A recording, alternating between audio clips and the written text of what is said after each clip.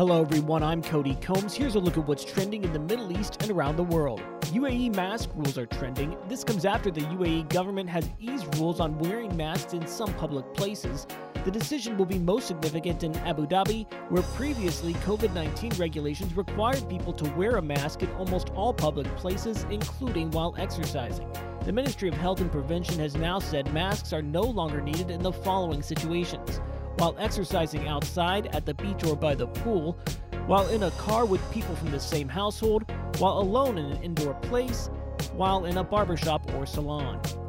Iraq is also trending. Many of those social media posts are related to the announcement that the U.S. will formally return an illegally imported 3,500-year-old tablet recounting the Epic of Gilgamesh to Iraq. The Gilgamesh tablet, which a wealthy U.S. collector David Green had acquired along with other Iraqi artifacts to display in the Washington Museum of the Bible, will be handed over to Iraqi officials at the Smithsonian Institution today.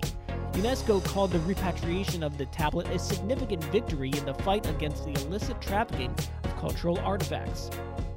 And the sci-fi movie Dune is trending throughout the Middle East and in various parts of the world. It recently made its international box office debut, and many are calling it the most anticipated movie of the year, already earning $35.8 million from its opening in 24 international markets. Also worth noting, it was partially filmed in Abu Dhabi. Also trending, Saudi National Day. Home to the birthplace of Islam, the Kingdom of Saudi Arabia celebrates its 91st birthday today. The slogan for this year's Saudi National Day is "A Home for Us." Saudis and foreigners who call the kingdom home will celebrate both the transformative journey the country has embarked on over the past 91 years and the people who made it happen. That's it for today's Trending Middle East update. For our full range of podcasts, head on over to the podcast section of thenationalnews.com.